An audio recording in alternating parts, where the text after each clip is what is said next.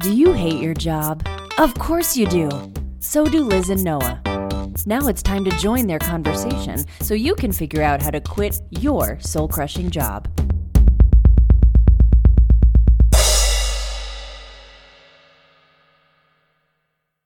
Welcome to another episode of When Can I Quit My Job? My name is Noah, and I am joined today, as usual, by my lovely wife, Liz. Hi, Liz. Hey, yes you are. You're joined by me. I am. No hiccups on the show.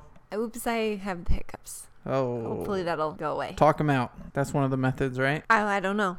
I've not heard that one actually. No, I don't think it is. We're going to have to pause. No, I think we can pull through. Boo! So, Isn't that funny? We're sitting here full bellies after being local heroes and supporting local restaurants. Yep. We might have to pause. Have a teaspoon of lemon juice. No. Why? It works. We can't have you hiccuping through this whole episode. So we're gonna keep recording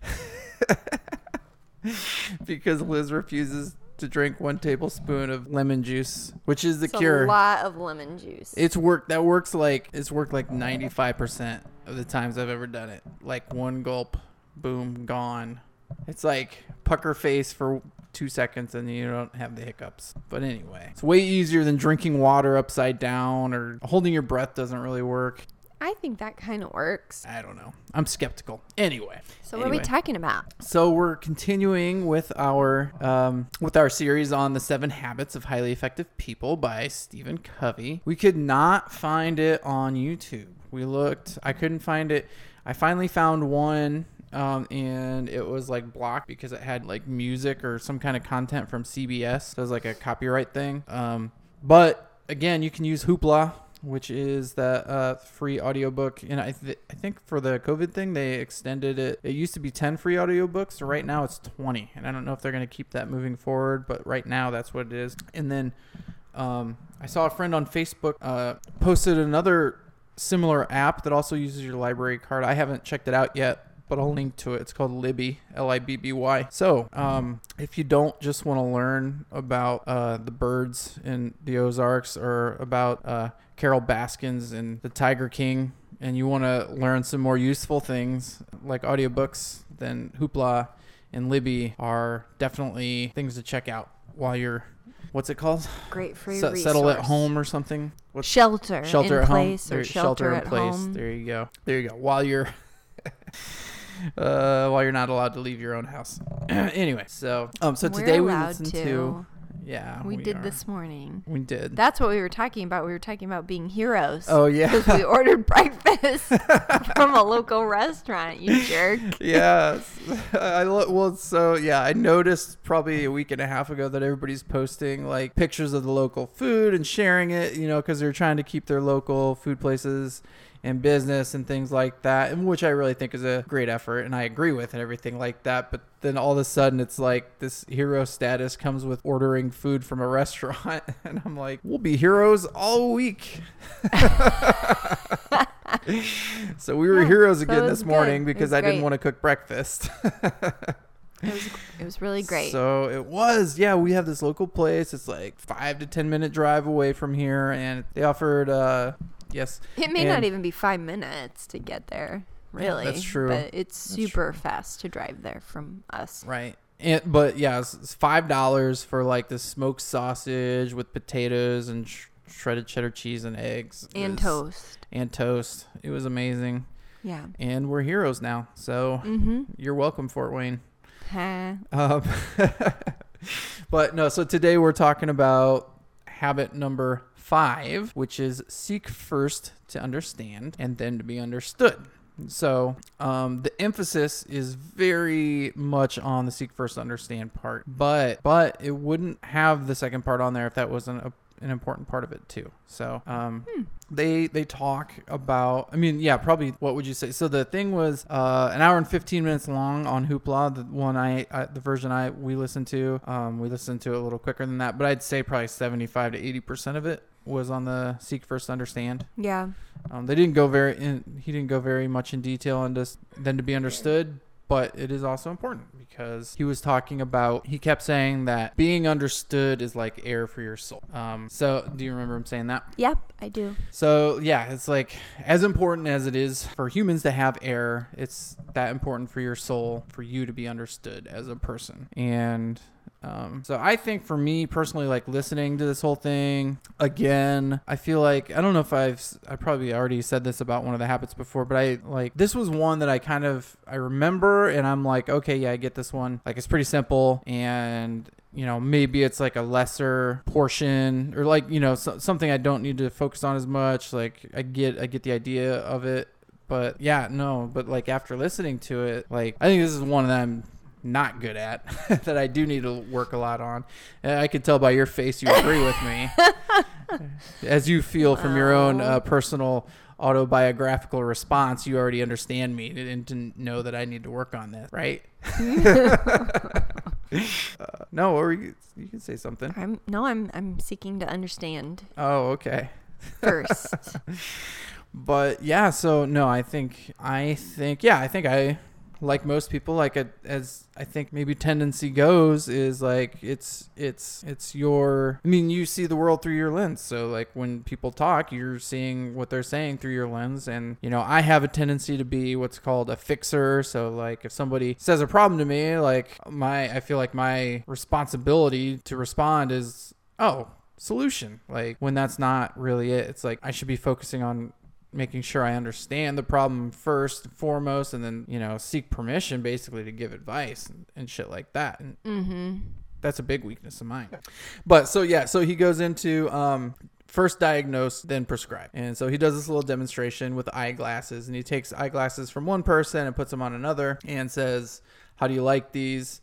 And they're really strong prescriptions, so the person can't see. And then he goes into, he's pretending like it's his son or daughter or something like that. And it's like, well, your mother and I worked so hard. We got you these glasses. We paid so much. We did this and that. Now do you like them? Like, nope. Yeah, because he's trying to convince them to like the glasses out of his own frame of reference, from his own perspective, demonstrating why that doesn't work. Right. It's not what the person needs.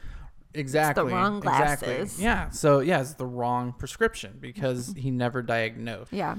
So so they go into that, like, proper diagnosis basic, and they do some, when I say they, it's just like him in the audience. So there's like not like multiple presenters or anything like that. But so they have, like, he does this role play where he's this troubled teen in high school and just like not enjoying it, not seeing the benefits of it, and he just role plays and gets people's natural responses, and the responses that they give are very reasonable. And like you think, oh, like they're doing, when you first hear it, you're like, oh, those are really reasonable responses, those are good responses, like maybe that's the kind of thing he's looking for, but it's totally not.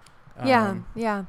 So I mean, I think it's, so if we can go back a little bit to how you said when you first listened to it, you felt like you got it. And I think it is one of those, like, you write it off because this is a simple concept. It's like, right, in theory, but super hard to execute. Right. It's like, yeah, it reminds me of, there's a phrase about, so I like to, well, I haven't played poker in a long time, but I got really into it for a little while, and I consider myself a pretty decent poker player. But so there's a game called No Limit Texas Hold'em, which is like the one that got popularized by the World Series of Poker, like in the early 2000s, and like caught fire, and anyway, it's still very popular. But so there's a phrase that describes that makes me think of this habit, and it's the card game that takes a minute to learn and a lifetime to master. Oh, yeah, that so is it's like, good. the rules are really simple, but like learning how to play it is where the mastery lies. So whoa, yeah, I think it a applies. minute to learn and a lifetime to master. Yeah. Okay. How's that hit you? Wow. Does that sound accurate, or does that? Yeah. So like you get the concept of the habit by the name of the habit. Right. Seek first to understand, then to be understood. Like it's that simple, but it's not that simple. Right. Well, and the other thing you mentioned is that how he dedicates a large percentage of it to the seek first to understand part. Right. And he says in there, we're taught to learn how to communicate ourselves, like be present ourselves, Right. but we're not formally taught about how to listen. Right. So we're pretty much just programmed to talk, and it makes sense that we're going to be talking about what we've lived through or as we relate to whatever's being talked about. You can only talk through your own frame of reference. Yeah.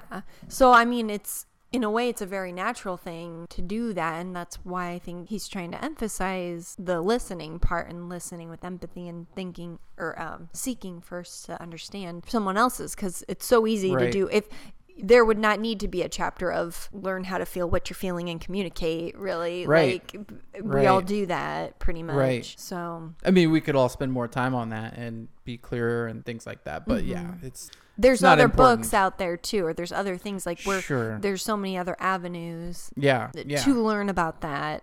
And he also, I didn't even start writing this down. He's like, I didn't start writing this down till the very end, but he was talking about the different types of listening, is starting from like basically ignoring and then working his way up. And then, so yeah, it's like ignoring, and then like there's one that's like you're basically ignoring, but you're like mimicking responses, like pretending like you're listening. And then the next one is something like you're listening, but you're only offering your perspective on things. And then he said attentive listening, which struck me a little bit because like, so I have like my affirmation that I wrote out with my rules and goals and things like that, and which I haven't been reading very much recently, or at all recently, for maybe a month, close to a month. But I have, one of my things I have in there is like attentive listen. And so you think he's gonna end there? Yeah, like right. That's the goal. Attentive listening. Yeah, is like where you're putting forth more effort than the speaker, and you're like, being responsive and things like that. But then the last one he talks about is empathic listening, which you're trying to empathize. And then he distinguishes the difference between sympathy and empathy. It's that it's a very different thing, that they're not similar even. And just thinking about that a little bit, and it's strange that him talking about the empathy like through this whole episode was making me be more empathic to him talking. I don't know. Were you experiencing that at all? No. I'm gonna be honest, it was really hard, like, because no visual aid. So this is even, listening to a person that I'm having a conversation with is one thing, but like audiobooks are really hard for me. And so when we started re-listening it's a millennial thing. Watching on the screen, like the watching really helped. Watching him with the groups was totally different. So I didn't have that this time, so that kind of sucked. And this is, of course, the one about listening. This is so I'm like, well, So anyway, so I was on the struggle bus for this episode. Just because I had... Did you know that's a real thing? Sidetrack. What? Struggle bus. In my world. I don't even remember what it is, but like I think it's a form of transportation from like the early or mid 1800s or something like that. There's a thing called a struggle bus. No, I did not know that. Or it might be a struggle buggy. Oh, okay. Anyway, sorry. But yeah.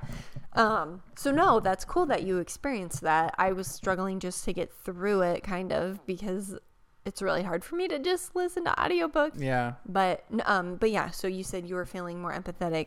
Yeah, I was.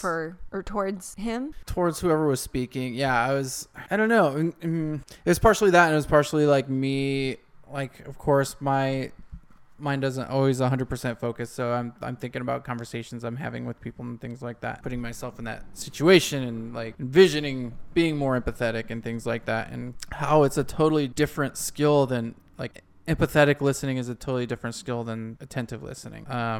And it's going to take a lot of energy. It's going to take a lot of practice for me, I think, because I don't, it's just not a natural tendency, I don't think, for most people. No, and like you said, being attentive is even great, because that can be hard for people anyway. Yeah, if you're an attentive listener, you're ahead of the curve, I would say. I would say so too. You're probably like in the 85th percentile of Americans. So if you're talking about being an empathic listener, then you're probably in the 98th percentile or some shit like that. Yeah. So yeah, and I think I wrote more notes on this one than any of them I've written notes for. No diagrams or anything, but no visual aid. this time. He talked about how if you're an empathic listener, that one of the audience members brought up the fact that if you're actually being empathic, which is you're trying to see the world through the eyes of the person talking. That's really what he's talking about. Like, see the world through their lens. And I mean, because that's the only way you're really going to understand what someone's saying, and not only just what they're saying, but what they mean by what they're saying. Like, when people talk, they're trying to convey a thought or a feeling, and the only way you can really understand it truly is by understanding their worldview in a way. So, and which, I don't know, do you think that's, since we have like a very, I'd say, rare, uncommon worldview, will that be harder for us, do you think? So I'm saying, I'm also implying that we have a similar worldview. I think we do. You and I. Yeah. Liz and Noah. I do think that can be hard, in part because we're really passionate about how we see things. Right. And part of that passion and enthusiasm makes us want to share that. Right. Which is also why, I mean, we have a podcast about it in a way. Yeah. A part of our worldview anyway. Sure. We keep a lot of our worldview out of this podcast, surprisingly. We do, actually, yeah. And so that makes this habit hard for us, too. And, well, I think for you in particular, because you even know more and have done more, like, research and learning about things that feed into our worldview. Like, active learning, not, like, just living life kind of a thing. Podcasts and audiobooks, mostly. Yeah, right. So... Yeah. I do think it's hard for us. Maybe I set a trap for myself because I feel like I'm smart. I don't know. Well, maybe that's not the right way to say it, but I think you can still be smart and still think, still listen empathically. Oh, of course. I mean, Stephen Covey is way smarter than me. There you go. I mean, yeah, like, no, I on a regular basis, probably daily. So I think I've talked about Prime Noah on the show before, and basically Prime Noah is like mostly comprised of attributes of like Stephen Covey and Jim Rohn and Napoleon Hill and those types of people that I've been learning from through their book for the last 5 years and things like that. They have the attributes that, I mean, basically I'm creating my non-religious Jesus version of myself using the attributes of the people I think are the most successful people. And so, you know, you can fill in Jesus attributes here and there if you need to or whatever. But, so sorry, I didn't mean to get sidetracked, but yes, no, I mean, I was being a little bit tongue in cheek when I was just talking about being smart, but I think it is hard. Like when I feel like I'm talking to somebody about something that, I feel like I've put a lot more time and thought into than they have, but they're more passionate about their side of things. It's hard for me to be empathic, and that's so you have to like really that's where my ego gets in the way, and that's what I really need to work on, like, you know. Well, and it made me think of something you brought up in, I think, the last podcast about acting as if whoever you're interacting with knows something that you don't know. Right But that's different than what you're talking about. Like, you're talking about a specific topic. Right. So, but it can overlap. There's a heavy overlap. And I don't know. It makes me think about how my mom would always say, like, unsolicited advice is never welcome or goes on deaf ears, or I can't remember the exact phrasing of it too. But I think that plays in a little bit too. And even back to like the old school manners and stuff, like as far as you can't, you know, if you can't say something nice, don't say nothing at all. Like all those kind of old things. I think there's a lot of truth in those, and like how to interact with people. And Dale Carnegie never say anything bad about anyone ever. Yeah. So, and that's a shame too, that I see that those kinds of things kind of being tossed by the wayside by like the new American social think. I don't know what to call it exactly, but like, I don't know. Sorry, I hope I didn't interrupt your stream of thought there. No, not really. I do have another thought though, even. Shoot. Well, it's kind of hard because I don't know if it's a like two sides of the same coin thing, but you brought up how our generation or like the younger generation that's coming up, we're all about oversharing things because of social media. Right. But it kind of goes back to that they want to be understood, and we want to be understood. And so people think that is like a tool for them to do that too. Yeah. So... Well, okay, so we're going to veer a little bit here, but I'm going to ask you a question, though. Okay. So people are sharing more and more on social media and things like that. But do you think, because from my perspective, people are sharing the tendency is, and this is not down to the person, but is to share shallower and shallower things all the way down to what you're eating for dinner. So even though you're sharing more content, I feel like maybe people don't know each other any more than they did 5 or 10 years ago, and maybe even less. Interesting. Because, you're sharing more and more photos and you're posting more and more, but it's getting like more and more frivolous about what you're posting about. Yeah, it's not substance. Right. Empty calories. Mm-hmm. Do you have a feeling on that, or do you agree with that? I can see that, but also could it be because that is what people care about, that we care about things that aren't of substance? That could be too.